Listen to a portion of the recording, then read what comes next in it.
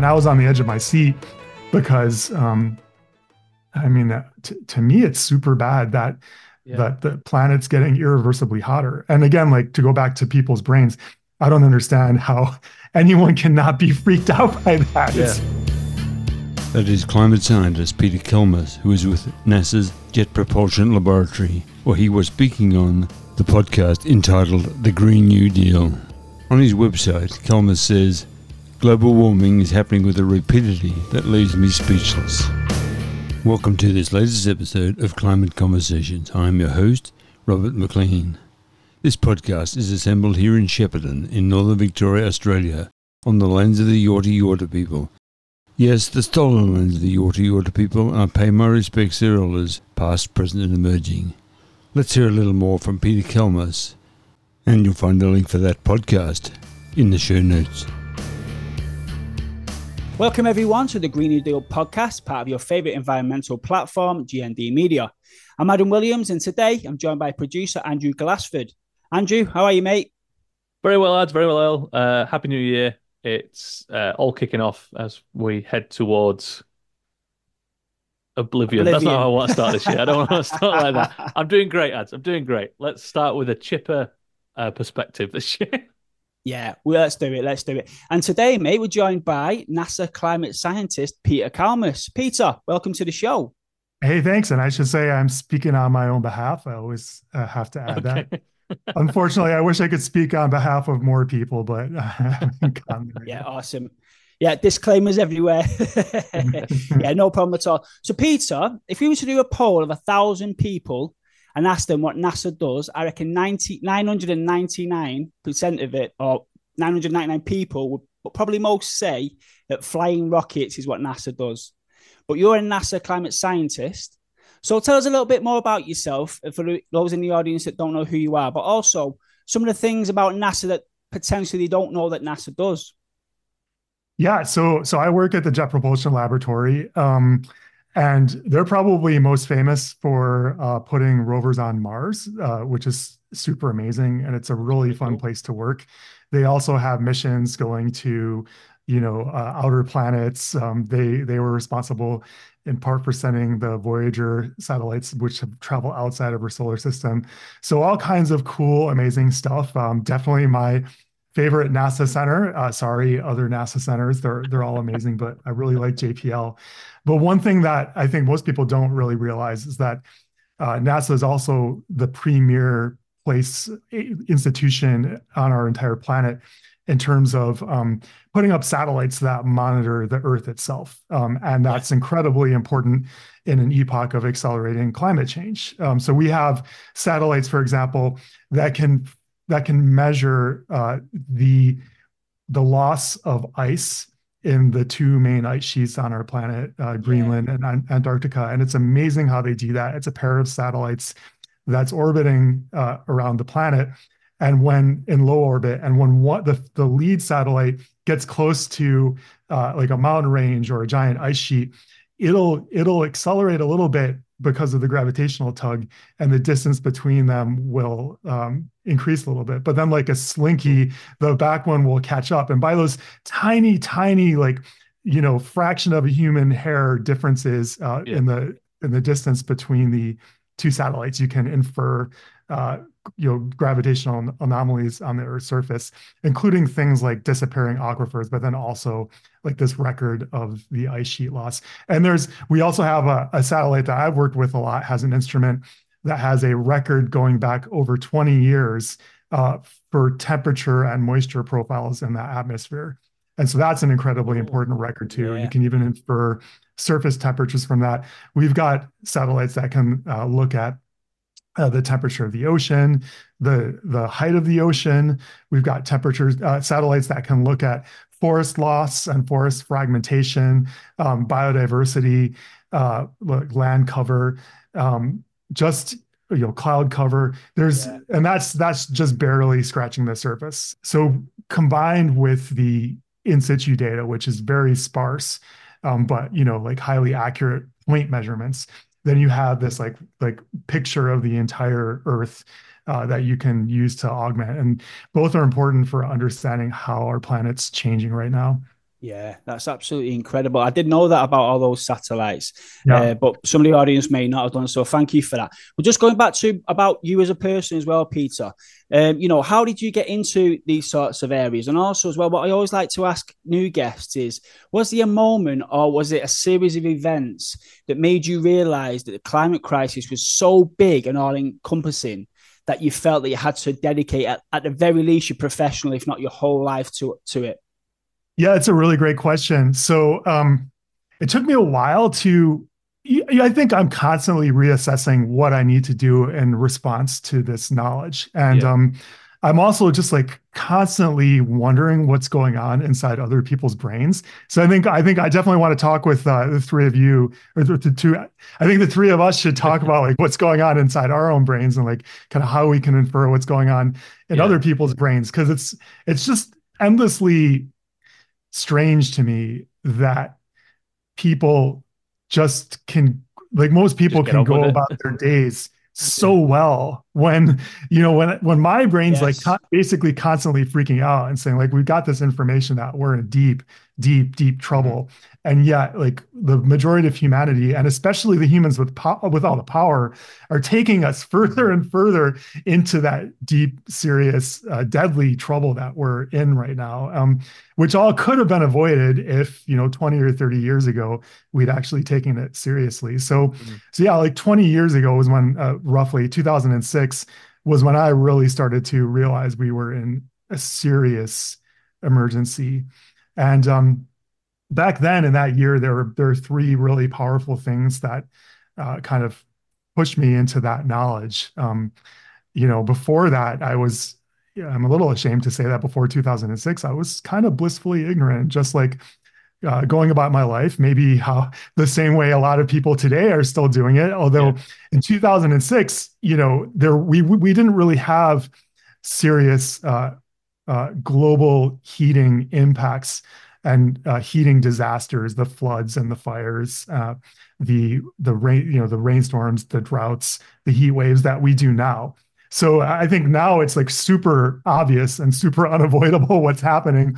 You have all these news stories. Back in 2006, there was still some question about whether the signals were all detectable or not. And, the media kept saying, I remember back then pretty distinctly, it was always like, the framing was, we better start doing something about this, 5 years from now. There was no sense of urgency back then. Yeah. But anyway, the three things that really kind of grabbed me by the collar and shook me and got me to understand what was happening. One was Al Gore's movie Inconvenient Truth, which kind of scared the bejesus out of me, and then said like, what could I do? Like at the end, it was like, what can you guys do about this? Change your light bulbs. And I was just like, that's not, I mean, I guess that was nominally better than recycling. I think there's a lot of people out there right now who think they have to recycle harder, and that's what's going to solve all of these, environmental problems. And people don't totally distinguish between different kinds of environmental problems, like the plastic crisis versus global heating, which are quite distinct things.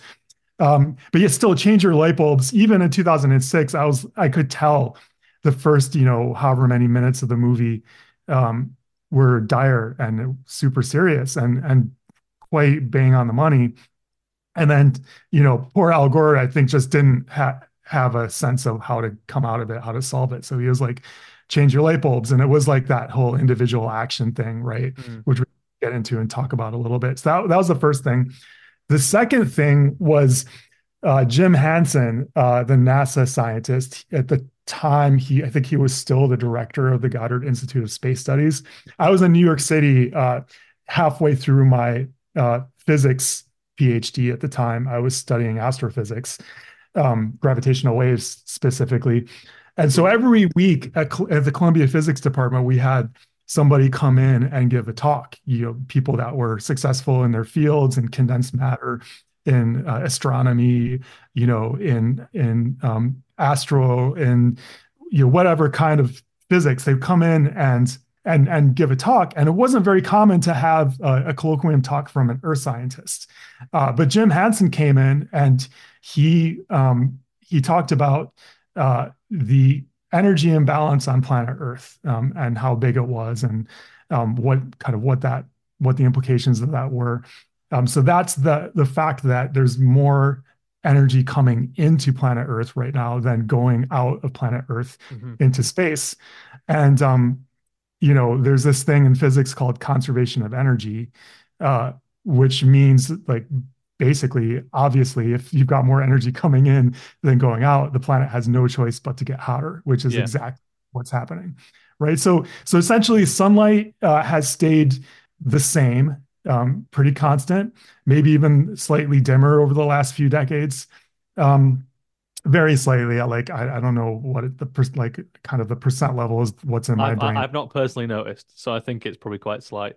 Yeah, it's quite slight. And then you have all these greenhouse gases, these molecules that interact with the outgoing black body radiation from planet Earth. So the planet's surface and its atmosphere are, at a particular temperature.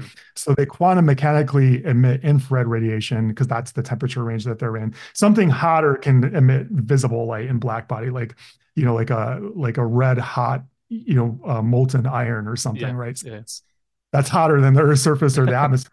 You have this infrared radiation, and it's interacting quantum mechanically with the carbon dioxide molecules and the methane, the carbon dioxide from burning fossil fuels, the methane from extracting the fossil fuels, the nitrous oxide from agriculture, water molecules too, although water molecules that's just part of the Earth system. So there's,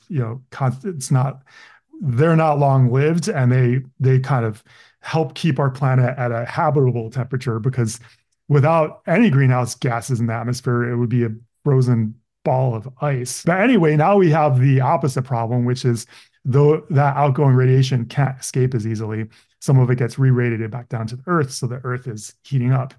Anyway, there's aerosols, which complicate the situation, et cetera. So he came and talked about all of that, and I was on the edge of my seat because to me, it's super bad that the planet's getting irreversibly hotter. And again, like, to go back to people's brains, I don't understand how anyone cannot be freaked out by that. It's like this 4.5 billion-year-old planet with all of this life on it, which is like so kind of delicately attuned to sort of like the near past climate conditions. And we've had 5 mass extinctions, which have most of them have been driven by changes in the climate, right? Yeah. So we know that when you have a great big, like, quasi-irreversible change in climate, you have a huge dip in biodiversity or a mass extinction. So it's catastrophic to life on Earth. And here we are causing one.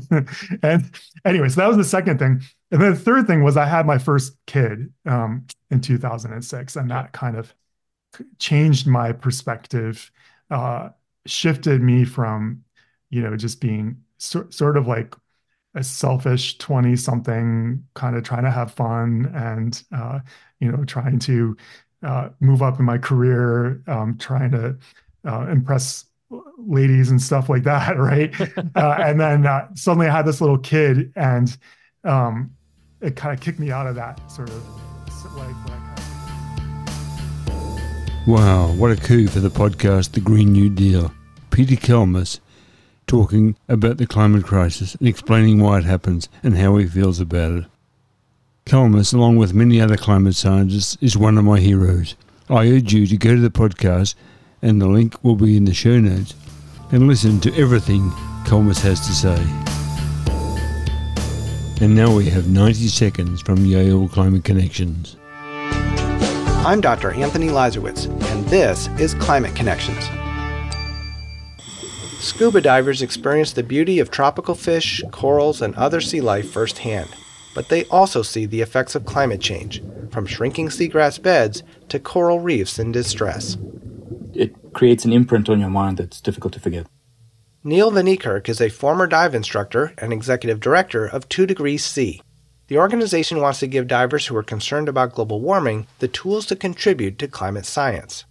2 Degrees C has created what it calls the Wavelet, a low-cost wearable sensor that measures water temperatures, saltiness, and other data. And then built into the system is also a GPS, so we know where in the world that observation was taken. The sensor's attached to a scuba diver's regulator. They just float passively behind the diver's head. The company is testing the technology with about 20 divers. But Van Niekerk says there are millions of divers around the world, so he hopes the effort will scale quickly and provide scientists with more insight into how global warming affects the ocean. If there's one thing that we can leave for the future, it's information for this location and this time. And this is the only opportunity to make the observation. So if we miss it, it's gone forever. Climate Connections is produced by the Yale Center for Environmental Communication. To learn more about climate change, visit climateconnections.org. Let's move now to a piece from the Washington Post. It's by Evan Helper and Laura Reilly. The headline of the story is, How Meat and Milk Companies Are Racing to Ease Your Climate Guilt. The story begins. At Hot Toddy Burger Bar near the University of Florida campus in Gainesville recently, Van Morrison crooned, "Na na Natalia," and the sauce bar was fully stocked. The menu advertised the usual gluten-free and vegan options, as well as something more unusual. Beef purporting to save the planet, one bite at a time. The Austin-based chain buys the meat from ranchers who use eco-friendly agricultural techniques. The burgers, about $4 more expensive than the traditional ones, are designed to appeal to a fast-growing, desirable demographic of climate-conscious omnivores. But the extent to which such premium-priced beef patties are helping cool the earth is hotly disputed. We want to change the narrative that eating meat is bad for the planet, or that eating plant-based is better, said Chad Edwards, the on-duty manager, explaining the company's Just Eat a Hot Toddy Burger solution to climate change. The stakes, or perhaps stakes, S-T-A-K-S, of this effort to rewrite the science-backed narrative that cows are a climate menace are bigger than this 46-chain restaurant. The company is at the vanguard of a contentious push by meat and dairy industries to try and rebrand as climate solutions. The companies claim they can neutralise the climate impact of cows by changing their diets, overhauling how their manure is handled, and transitioning farming and grazing practices that equip soil to capture carbon.